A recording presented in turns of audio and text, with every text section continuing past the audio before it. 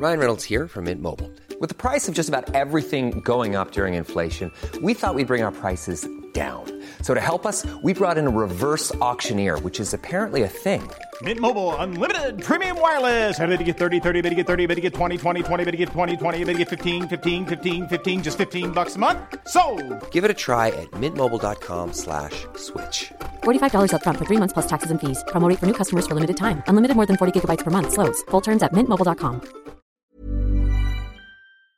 Now you know me, Justin. I'm relatively well-travelled, having spent a fair amount of time abroad recently, so that's meant accessing the content I want to watch has been difficult.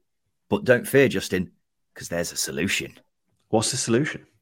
It's a handy tool called NordVPN. What's NordVPN, Ryan? Justin, NordVPN is a cyber Swiss army knife with plenty of features and benefits. Firstly, being able to access streaming services from different countries by changing your virtual location at the push of a button, giving you access to so much more content. It means missing sporting events, not being able to watch your favourite shows or films is a thing of the past. Better yet, it doesn't just stop at football. So you're telling me it just gives me access to different content? Absolutely not. There's so much more. You can save money, for example, by scouring different flights from different virtual locations, giving you the best deals possible. Better yet, you can do this by purchasing different subscriptions from other countries at a cheaper price. This is all knowing you're accessing a service that was named in Times Magazine's Best Inventions for 2022. So what are you waiting for? Grab your exclusive NordVPN deal by going to nordvpn.com/second tier to get a huge discount off your NordVPN plan, plus a bonus gift. It's completely risk-free with Nord's 30-day money-back guarantee. It's the equivalent to buying a cup of coffee every month, a small price to pay for premium cybersecurity and access to vast amounts of entertaining content.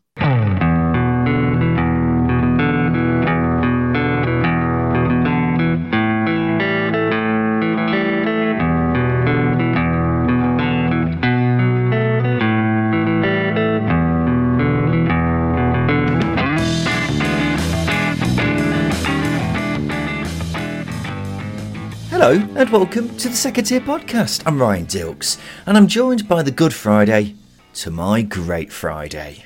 It's Justin Peach. Good day to you, Ryan. Justin, it's that time of the year where we're extraordinarily busy with this particular podcast. I've worked it out over the next 7 days, listener. You'll be getting 4 podcasts. How bloody lucky are you? But it's a lot of work for me and Justin.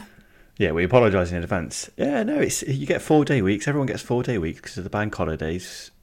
But we miss out, sadly. It's a great shame for us, but a great privilege for our listeners. Of course it is. I don't know where I'm going with that, but it absolutely is. Well, speak for yourself. I've had this week off, so I'm making the most of it. And then, right. Over the Easter weekends, we're only actually recording for 1 day on the Easter weekend because the Monday games will be recording on Tuesday. So, yeah, it is a bit chaotic for us, but in terms of football, got loads of action for us to talk about, haven't we? And I tell you what, it's a huge weekend for some teams, isn't it? Anyway, it's a massive weekend for every team. It's the business end of the season, right? Every game is important, but given that it's the Easter weekend and you've got 2 games within 4 days of each other, it's massive. And you're just looking at some of the fixtures down there, it's absolutely monumental. I mean, you've got some games that could spring up some surprises as well. I'm not gonna give anything away just in case you picked yours and I've picked mine. We don't want to spoil it for the listener, but yeah, I mean, Luton Millwall's a big one, for example.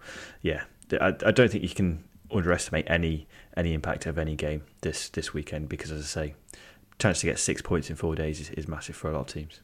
Shall we chat about some of them? Welcome to the number 1 championship podcast, the Second Tier. Thank you for joining us wherever you are. Yes, we're going to look ahead to some of the big games coming up on Good Friday. Me and Justin will each make our predictions on which teams we think are bankers, which could be somewhat of an outsider to win, and also have a look at our big game of the weekend in the Championship. Talk about some of the news from the past few days. Plenty that's been kicking off over the past few days, including Reading's points deduction finally coming through, and then we'll finish off with another round of Diddy or Didn't He right at the end. So, in each preview episode of the Second Tier, Justin and I each pick a team we think is guaranteed to win in the Championship this coming weekend, and I've now rebranded this, Justin, and we also pick an outsider to win, because the biggest upset in the Championship each weekend is how do you judge that, So an outsider is a better way of branding it, I think. But we'll talk about your banker first, Justin. Who is your big banker of the weekend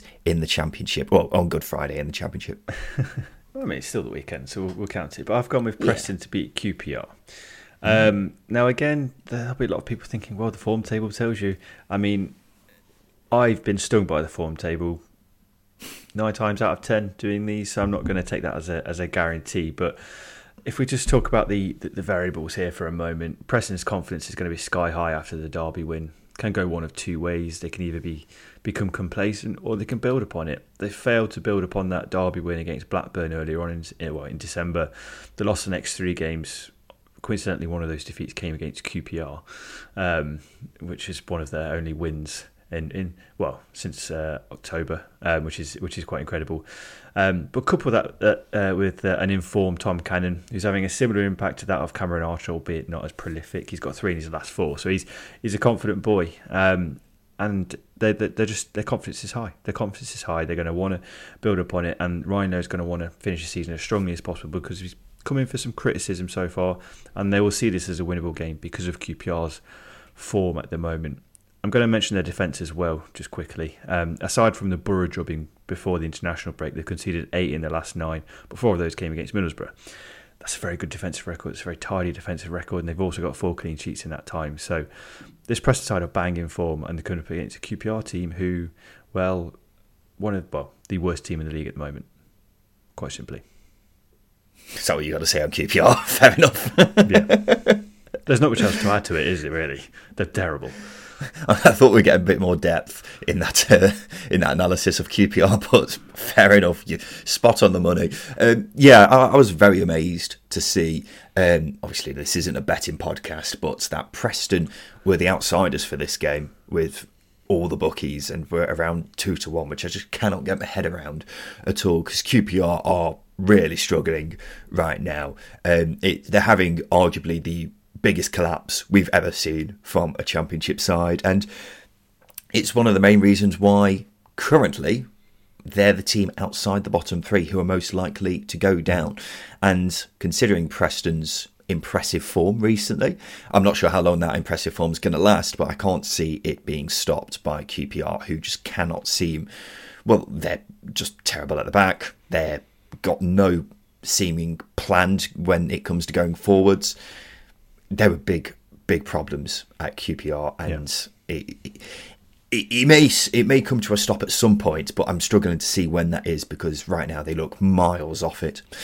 My banker of the weekend is West Brom to beat Rotherham at the New York Stadium in the early kick-off on Good Friday. Now, West Brom need to get points on the board. They're 5 points behind Blackburn and Millwall. They do have a game in hand on Millwall. Whatever the case, if West Brom are going to get a playoff place, this is the kind of game they will be looking to win. They have been inconsistent in the last couple of months. They've beaten the likes of Middlesbrough and Coventry, but they were also one of the few teams to lose to Watford since the World Cup, and they've also lost to Birmingham and Hull. They are unbeaten in 4, and it's time for them to move through the gears to turn draws into wins, just like they were around winter time. I mean, they've got the players to do it. I'd like to see more from the likes of Margot Brighton and Brandon Thomas-Asante, who haven't impressed me in recent weeks, but Jed Wallace is a constant menace on the right.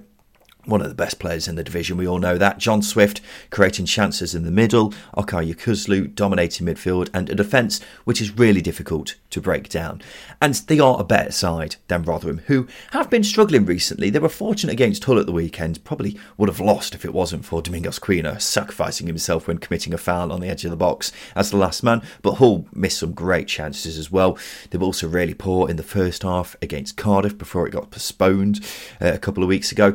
Lost the 2 games prior to that as well. So West Brom obviously have a lot more quality than West Brom and need to make it show, which is why I'm thinking West Brom will make this a 3-pointer for them. What do you think, Justin? I'm going to disagree with you entirely. I'm actually surprised. Shock. Justin Peach disagreeing with me on my banker. How many times have you disagreed with me, Justin, and been proven completely wrong? Well, I mean, do we keep track of these? I don't think we do. I have. I've only got 2 bankers wrong this season. That's complete nonsense. You can go back and listen to it yourself, mate, because it's true. Anyway, the reason why I'm going to disagree with you here is because of Rotherham at home for starters, which is a good omen for them. They are a good side at home as long as it doesn't rain heavily. They'll give the West Brom a very good game. But Rotherham's record against teams competing in and around the playoffs or competing for promotion is actually very good.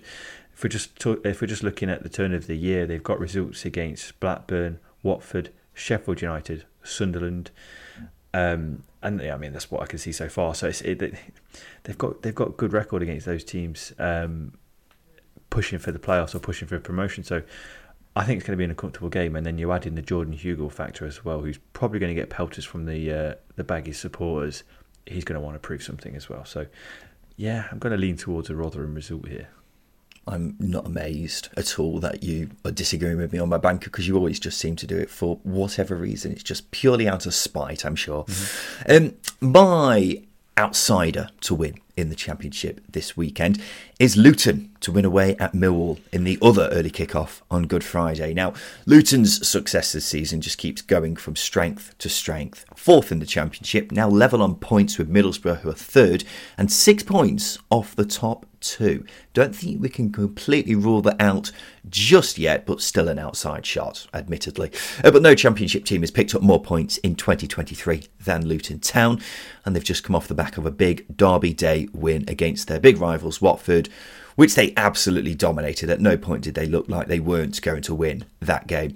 They're on a massive high and are one of the teams you'd least want to face right now. They also have the third most points away from home this season, and that's very good news for their trip to the Den. Millwall at home is one of the most difficult games a team will have to play in the Championship this season, but the last few home results haven't been great. They lost to a Huddersfield side who had only just won once this calendar year prior to that game. They did beat Swansea, although they were a bit fortunate in that one, and they were also the last team to lose to Norwich, who, as we know, aren't having a great time right now. So, not the greatest last few performances at home for Millwall, who will need to up their game against a red-hot Luton Town, especially if they want to maintain their respective playoff push.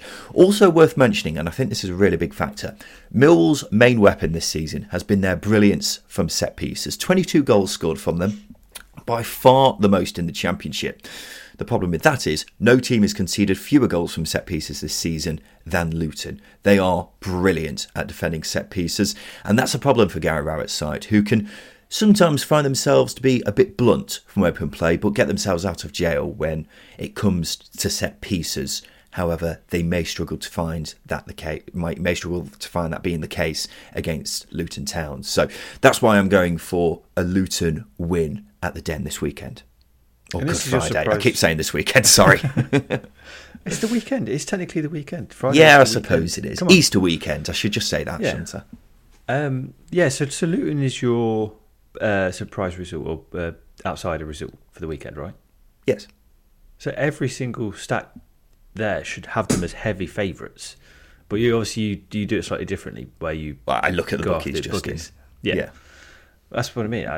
I mean, mine's a subjective thing, but... Well, I mean, heavy favourites is just complete nonsense. Favourites, maybe, but heavy favourites. This is how the bookies work, Justin. They don't always go with how your mind thinks, and that's why sometimes you should just bet on them. Well, I think they should do. I think me dictating what the bookies... how the bookies set up their odds over the next 12 months, I think would be a good idea, a good plan for them. It would be absolute chaos, and I'd be absolutely loaded if that was the case. Yeah, you would. I mean, I can't dictate the outcome of the games, but I do agree with you. I think Luton going to Millwall and getting a result would be a massive, massive surprise in the sense that it's Millwall, but then again, Luton's away form is incredible. And the statistics stack up against Millwall in that sense. So, yeah, it's hard to see anything other than a Luton result there, judging on what you said. But it's Millwall; you can't rule anything out. My surprise result is going to be Huddersfield to beat Watford. That is a tasty one. I've tried to go away from sort of the statistical element here, and I'm going with more of the element that backs up a Neil Warnock side more so than anything else, and that is hard work, graft, and effing dying for 3 points. Because I think, and I know it's a bit of a joke, but I think that's going to really help Huddersfield in this case compared to that of a Watford team whose mentality has been questioned openly by their head coach. So as I say, the reason why I'm going to have this down as a surprise is because of the difference in squads, budget, places in the league. As I say, the players available is, the wealth of talent Watford have is incredible. But the key factor, as I say, swinging towards Huddersfield here is drive, aggression, and that want to run through brick walls to get results. I don't think Watford are going to be able to match that. I don't think Watford are going to be able to match that intensity. I think they're going to freeze. For example, if you can't get your players motivated for a local derby against Luton, if you can't get them motivated for that, how on earth are you going to get them motivated for a home game against Huddersfield? That's not a disrespect to Huddersfield. It's just a bit of a nothing game in that sense. It doesn't mean as much to them as a derby game would against Luton. So I just can't see Huddersfield not picking something up here. It's going to be an important game for them. They're going to build upon a really good run of form that Warnock's put together. I am actually quite confident that Huddersfield could get something. But saying that, I was very confident that Middlesbrough would beat Huddersfield, and look how that ended up. Yeah, big hello to all the Huddersfield fans pointing out that you thought they were going to lose last weekend, because I'm sure they're still very bitter about that, considering what I saw in the quote tweets from that particular prediction last weekend. Now it's time for our game of the week. We were going to go for Middlesbrough v Burnley, which seems like a fairly obvious one, doesn't it? But after results last week, Borough probably aren't going up automatically now, and Burnley almost definitely won't break the points record. So while it is two of the best teams playing each other, it's not as big as a game as it could have been. There's not as much on the line as there is elsewhere in the division, is there? So instead, let's discuss a huge game in the relegation battle. Blackpool v Cardiff at Bloomfield Road on Saturday afternoon. Of course, a meeting of Mick McCarthy's current and former clubs. Blackpool are a strange side, aren't they? They've lost 5 of their last 7 games, which is obviously bad. However, the games they didn't lose, they beat QPR 6-1 and drew with Burnley. So they can be very good, but we're just not seeing it enough. Consistency is the key thing, isn't it, in a championship? It's what you'll hear us say almost every other week. It's what you'll hear a lot of managers say as well. And Blackpool haven't been able to develop any sort of consistency throughout the season, whether that be consistency in performances or results. Nothing has happened for them in that respect. And as you know, you've only got to look at Jerry Yates, for example, who was very prolific for October, I think, and then he dropped off and he started to get back amongst the goals again. Not one player can stand up and say they've been a consistent outfit for Blackpool this season. That's been the one thing that's let them down. And I think you're going into this Cardiff team where they have picked up consistency, where their performances have improved, they have got more players in form. It's going to be a really tough game, and as you say, those two anomaly results are anomalies because they've just not been able to repeat them or get anywhere near them at all. Well, I look at Cardiff and wonder where their heads will be at after last weekend, conceding a 99th minute winner against your big rivals. It's undoubtedly going to hit morale, and that's definitely been the case in the fan base. Our friends at the View from the Ninian podcast were very downbeat after that weekend game. Cardiff need points on the board, though. As I was saying last week, they are being overlooked a bit in this relegation battle, I feel. 1 win in 5, 21st in the Championship, and level on points with Huddersfield now, who are in the bottom 3, of course. So a loss here could be a catastrophic result. With that being said, Justin, what result are you going for in this big clash? I'm thinking Cardiff are going to win here. They've got Cabot, who's got 3 in his last 4. Isaac Davis got some minutes in midweek, so he could be involved. Jaden Philogene is putting in some terrific performances under Sabri Lamouchi. And they're clicking way more than Blackpool have been under McCarthy. So, for that reason, I do fancy a Cardiff result. That being said, Blackpool have got some obvious threats that are going to exploit Cardiff. Yeah, for example, pacing behind is going to be a bit of an issue. But I like Lamouchi. I think he's a good tactician. I'm thinking it's going to be a close game, probably a 1-0. I like a clean sheet, and it's going to be important for Cardiff. So 1-0 Cardiff, I think. I struggle to separate these two sides. Both desperately need a win and both are struggling. Both are quite blunt as well. Neither are the greatest going forwards, which is why I'm struggling to see anything more than 3 goals in this game. Cardiff's drop-off in results seems to have coincided with Callum Robinson's injury, and at the time of recording it looks as if he'll be missing for this one. He's a very influential player for them. And I have been impressed with Sorry Cabba.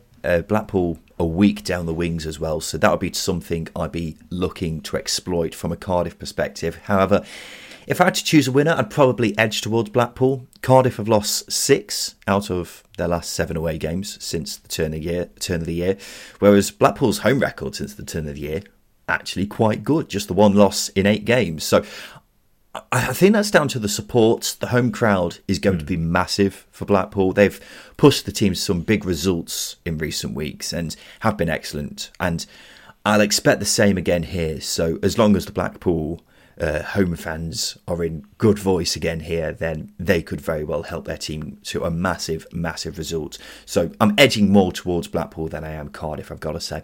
Justin, let's take a quick break. After that, we'll talk about some of the news from the past few days, including the latest on Reading's points deduction.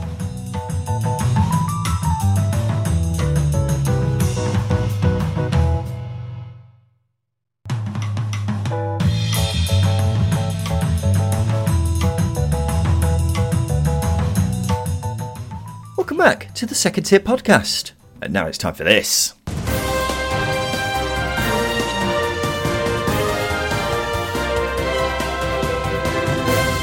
Yes, it's time for the news, and Reading have been deducted 6 points by the EFL for breaching the terms of an agreed business plan for a previous profit and sustainability rule breach. We knew this was coming, Justin, so not a surprise at all. Don't know why it took so long, but here we are. The head of football operations, Mark Bowen, put out a big, long, open letter on Tuesday afternoon explaining why they got the deduction. Usually I'd look at something like that and go, yeah, I'm not reading that. But it was quite interesting, him explaining the restrictions they're under. They essentially have one arm tied behind their back while the other has been gnawed at by a rabid dog. I recommend giving it a read, even if you're just a neutral, because it does drive home how it's a bit of a minor miracle that Reading are outside the bottom 3, even with a points deduction. Anyway, the long and short of it seems to be that they followed all the business plan agreed with the EFL. Where they apparently fell short was with regard to player sales, which isn't too surprising because there aren't really many sellable assets in this Reading squad. They can't force clubs to buy their players, especially their ageing players. So it sounds like it was always going to be very difficult to meet those requirements. What have you got to say on the points deduction finally happening, Justin? Well, I think, what did I say 2 or 3 weeks ago when we expected it to happen? I think I said that it's going to be a good thing. It's going to lift the players, galvanise the players, and hopefully lead to that siege mentality. I think the time that's passed, I don't know if that's going to be the case now, just because they've dropped off massively. And I don't think the leaderboards, the league table's been updated just yet, but they're going to be on 40 points, aren't they? So it's going to be a interesting few weeks for Reading. But I think with Reading breaching the plan, and maybe it's slightly harsh, but those are the rules. That's the case. They've got to just go with it. And I think with player sales, they might have been expecting to get bids in for Lucas Shaw, for Liam Moore, players like that, the high earners, which I imagine getting them off the books would have been a massive, massive help to them getting over the line with the business plan and not breaching any rules. It's just disappointing that that's been the case. Obviously, if they couldn't fulfil that, they should have made that very clear or accepted whatever bid comes in, because they've not really utilised Lucas Shaw very often this season, and Liam Moore's been injured for a lot. So, yeah, disappointing, obviously. But I think Reading, they can use it as a positive and try and go again. Because as I say, it's one of those situations that they used it last season to good effect, and it's just whether or not Paul Ince has got enough credit in the bank with the players. Because as I say, the style of football is not great, and they're not getting results either. Yeah, well, maybe now that it's officially happened, it's finally something they don't have to worry about when it's going to happen.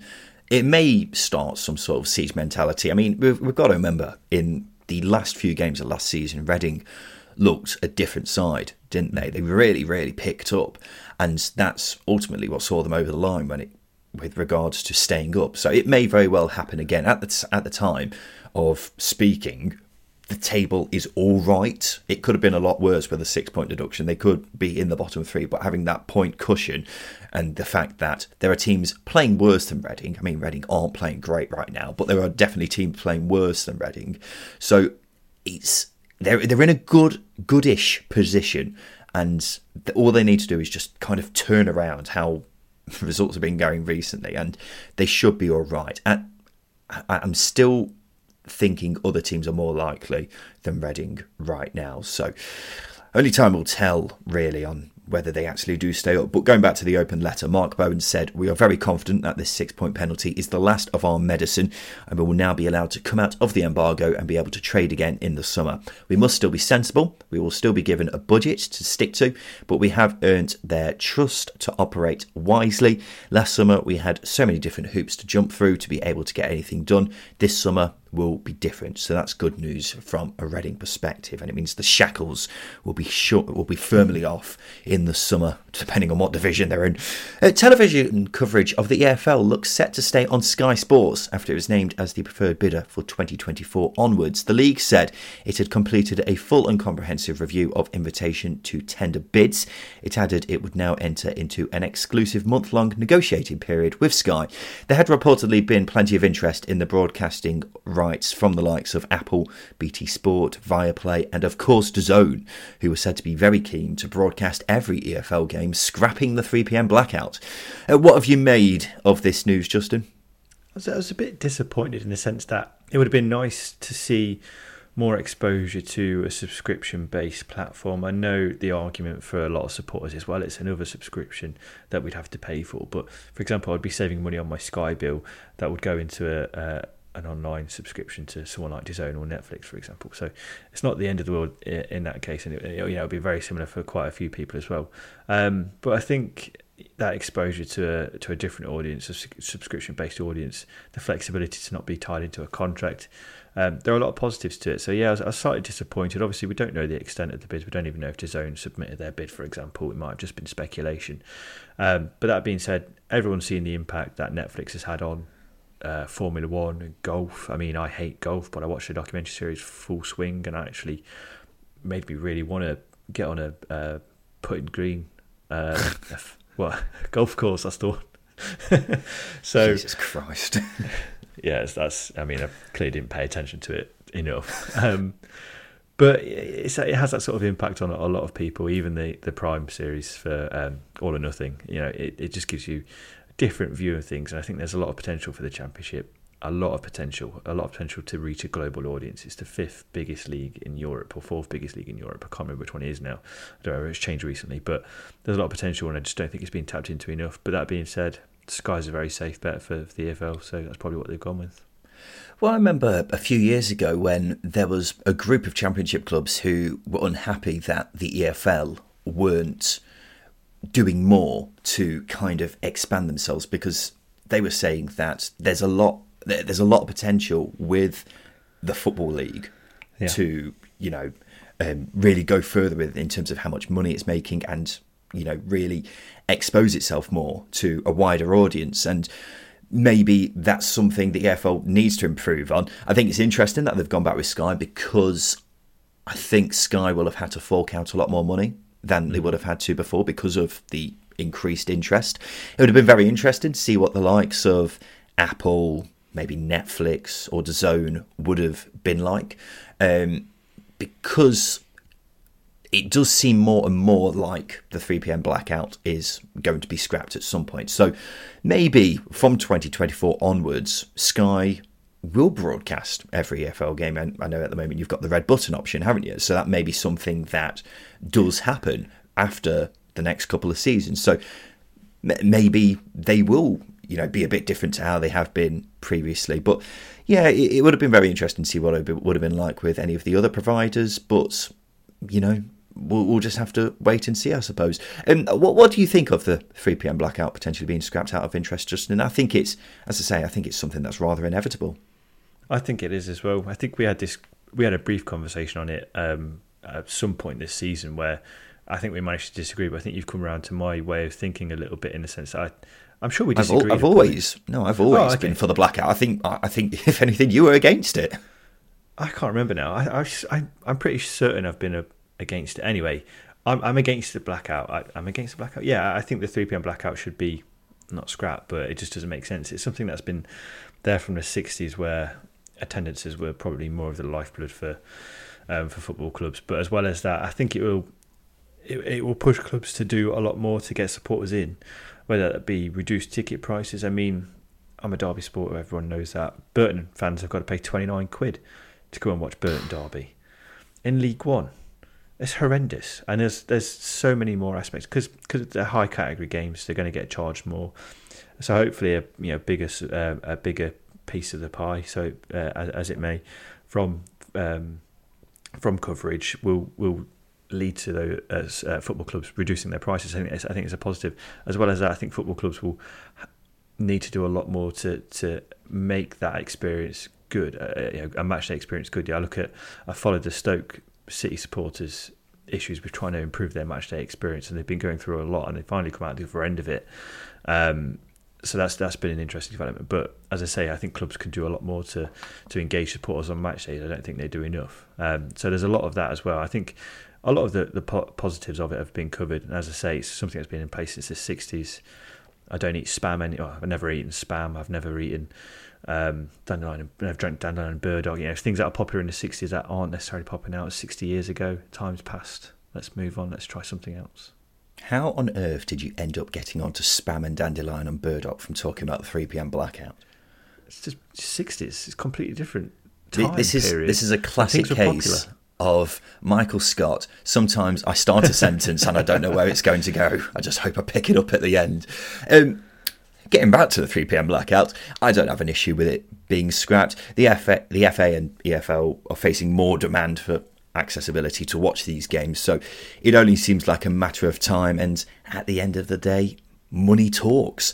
I think it's a good thing that you'll be able to watch every game of your team from the comfort of your living room. I don't see how that's a bad thing, especially if you struggle to get to games. Now, people will say it will affect attendances, but if people really want to go to a game, they still can. I think the vast majority of people who regularly go to their club's games will still go to them.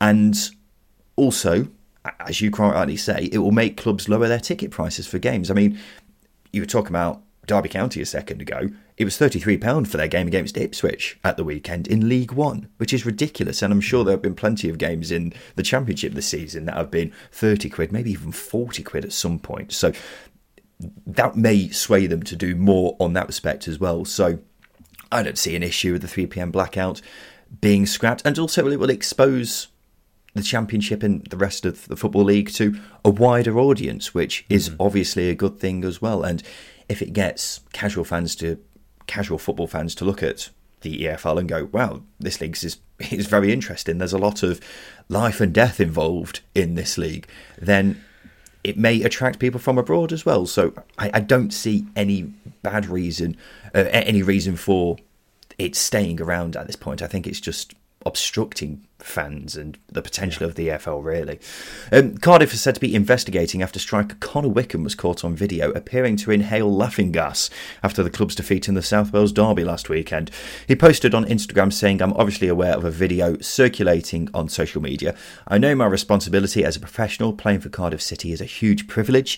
I've been so welcomed by you all, and I will always give 100%. To lose the game the way we did yesterday hurt more than ever, even though you will feel it doesn't seem that way to me. I hope you can all understand, and I will do my best to help my team and this club to achieve the best possible outcome this season." Not a great look by Mr. Wickham though, Justin. He's 30 years old. Why is he doing this? It just seems like a juvenile thing to do, especially with it going on social media as well. And considering his injury record, surely he'd be very conscious of what you put in your body as well. Body, I can't remember what the saying is, but as I say, it's just disappointing, and the timing of it is horrendous. Cardiff supporters have a right to be angry. I think any Cardiff player, pictured even just going out for a drink after the game, probably would have been slaughtered. It's one of those situations where you just stay off social media, probably don't go out, let it stew, and go again on Monday when you're back in training. Just really immature, disappointing mistake from a very experienced player. Blackpool Sporting director Chris Badland has left the club with immediate effect. He only joined in November, and the club says it will be making no further comment. I'm not sure if that's performance-based or whether it's to do with something else. Either way, not a great look, is it?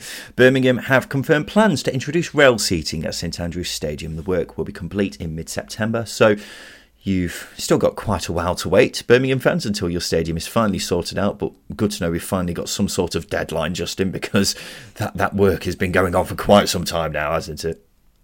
Again, it's a disappointing one, but I guess them putting a timeline in place is holding themselves to account. Not that they've been very good at that anyway in the past, but I think it's a positive. September, 5 months away? It's a long time, but there'll be a lot of supporters absolutely buzzing to be back. I wonder if many supporters will flock back down to their original seats if they've moved as well. If they've got too comfortable where they've been, that'll be interesting, because that lower end's always been a difficult one to fill. But yeah, work's being completed. That's a positive, and hopefully Birmingham start to move on from what's been a really strange scenario for them with the ground. I'm just looking forward to actually having fans in the lower tiers again, because right now it looks like how it did during COVID times when the fans weren't in the stadiums and you just had, advertisement and massive flags on the lower tiers, and it just looks weird and doesn't look very good. It doesn't look like there's any fans in the stadium, so it's not a great look when you're watching Birmingham on the telly. Right now it's time for this. Did he? Yes, sir. You mind telling me why the hell you never mentioned this before? Yes, it's time for Did He or Didn't He? This is the part of the show where we have 10 players with various connections to the Championship and a club. All we've got to do is guess whether they played for that club or not. He's got to have made a senior appearance for them.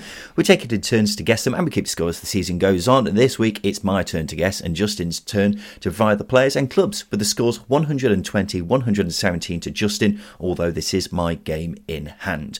Apologies, by the way, if you got confused with the scores last week. I listened back to the episode and realised I got them completely wrong after Justin's go last week. So the score is 120, 117 to Justin. However, if you are running out of time, Justin, you'll be crossing everything that I have a crap week right here, because you need me to really slip up. Yeah, I do. It's been a stressful, I think, 3 or 4 weeks. I've done a lot of Hateful Eights on my own. It's been a taxing period of time for me, but I actually Justin, feel refreshed. I cannot emphasise this enough. No one gives a shit. Yes, Can you give us the first one, please? If anyone's listening now, they definitely do.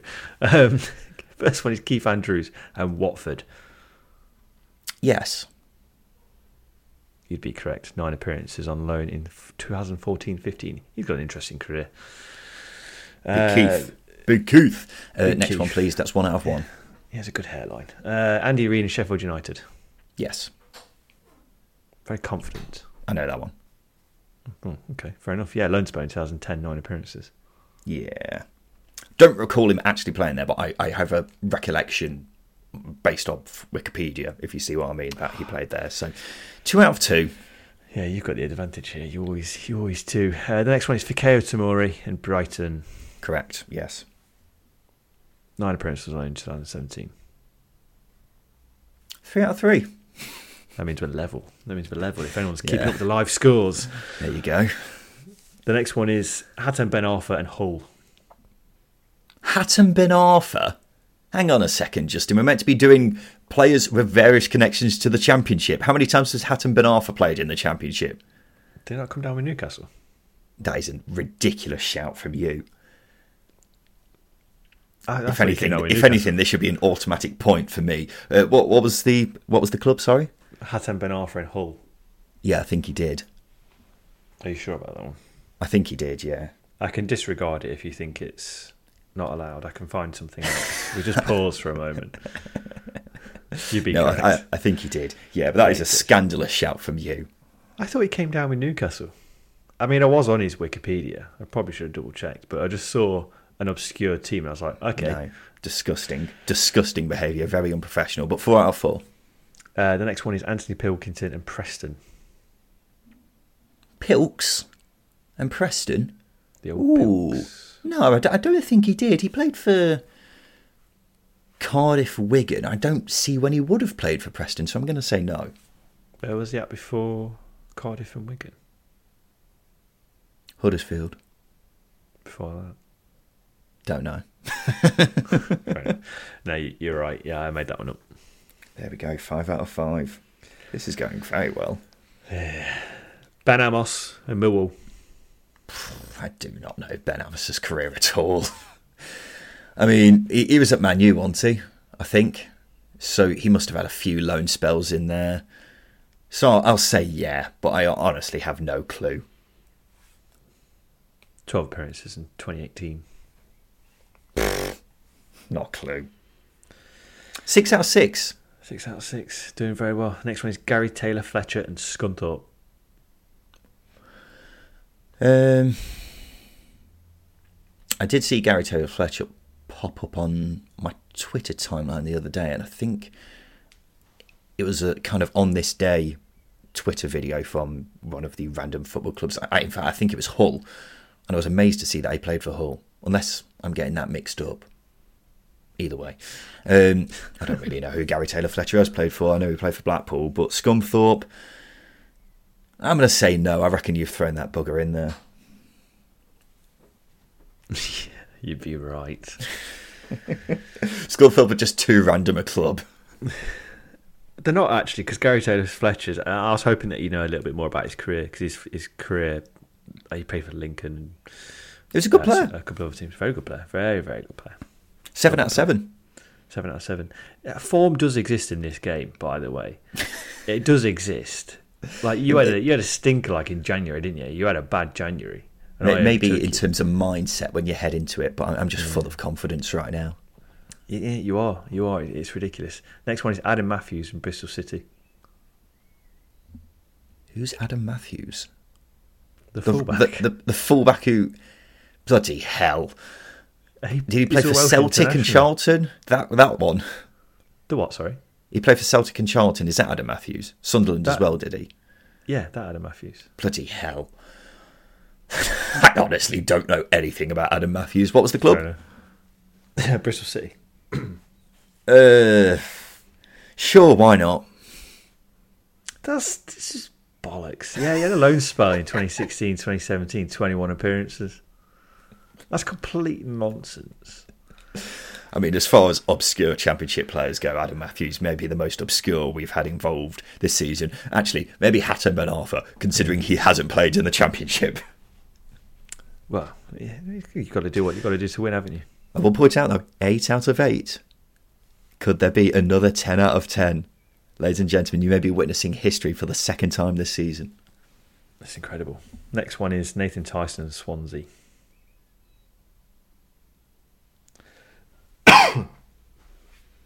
Thank you for filling in the silence there just amid that cough. Got to be done. No. If he did, this is a great did he or didn't he shout, by the way. But I don't think he did, because I just cannot picture when it would have happened. But I suppose it would have happened when Swansea were in the Championship prior to 2010 or whenever they got promoted. So I'm going to say...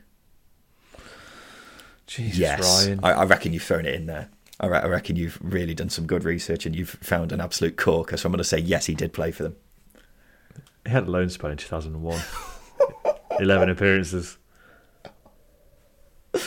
9 out of 9, ladies and gentlemen, wherever you are. If you're in the car, maybe pull over, because this is huge. This is astronomically huge. What's about to happen? Could this be another 10 out of 10?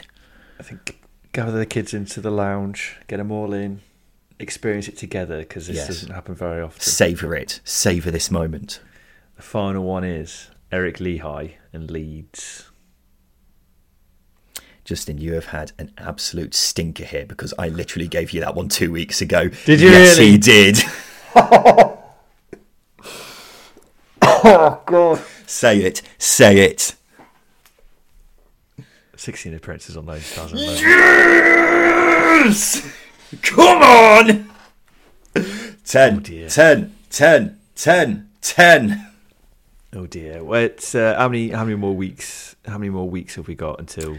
I don't think it really matters anymore, Justin. I think you've got 2 goes left, and that means the latest scores are 127, 120 to me. Justin Peach, that is a big mountain to overcome. You've had an absolute stinker, my boy.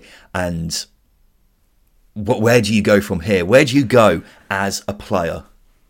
It's a great point. I think I'll probably get on the phone to my mum to get some reassurance. I am, a good. I don't know how to describe this role. Did he or in didn't this he? Game? Yeah, I'm a good did he or didn't he? And it's just been a bad couple of weeks. As I say, there's been a bit of fatigue. I'm back on it, and hopefully I can finish the season strong. You never know. I think I can already hear the supporters calling for your head. They're outside protesting right now, just wanting you to just get out because they've lost faith in you, Justin. They've lost confidence. There needs to be a change. We want Ben Bloom. We want Benjamin Bloom.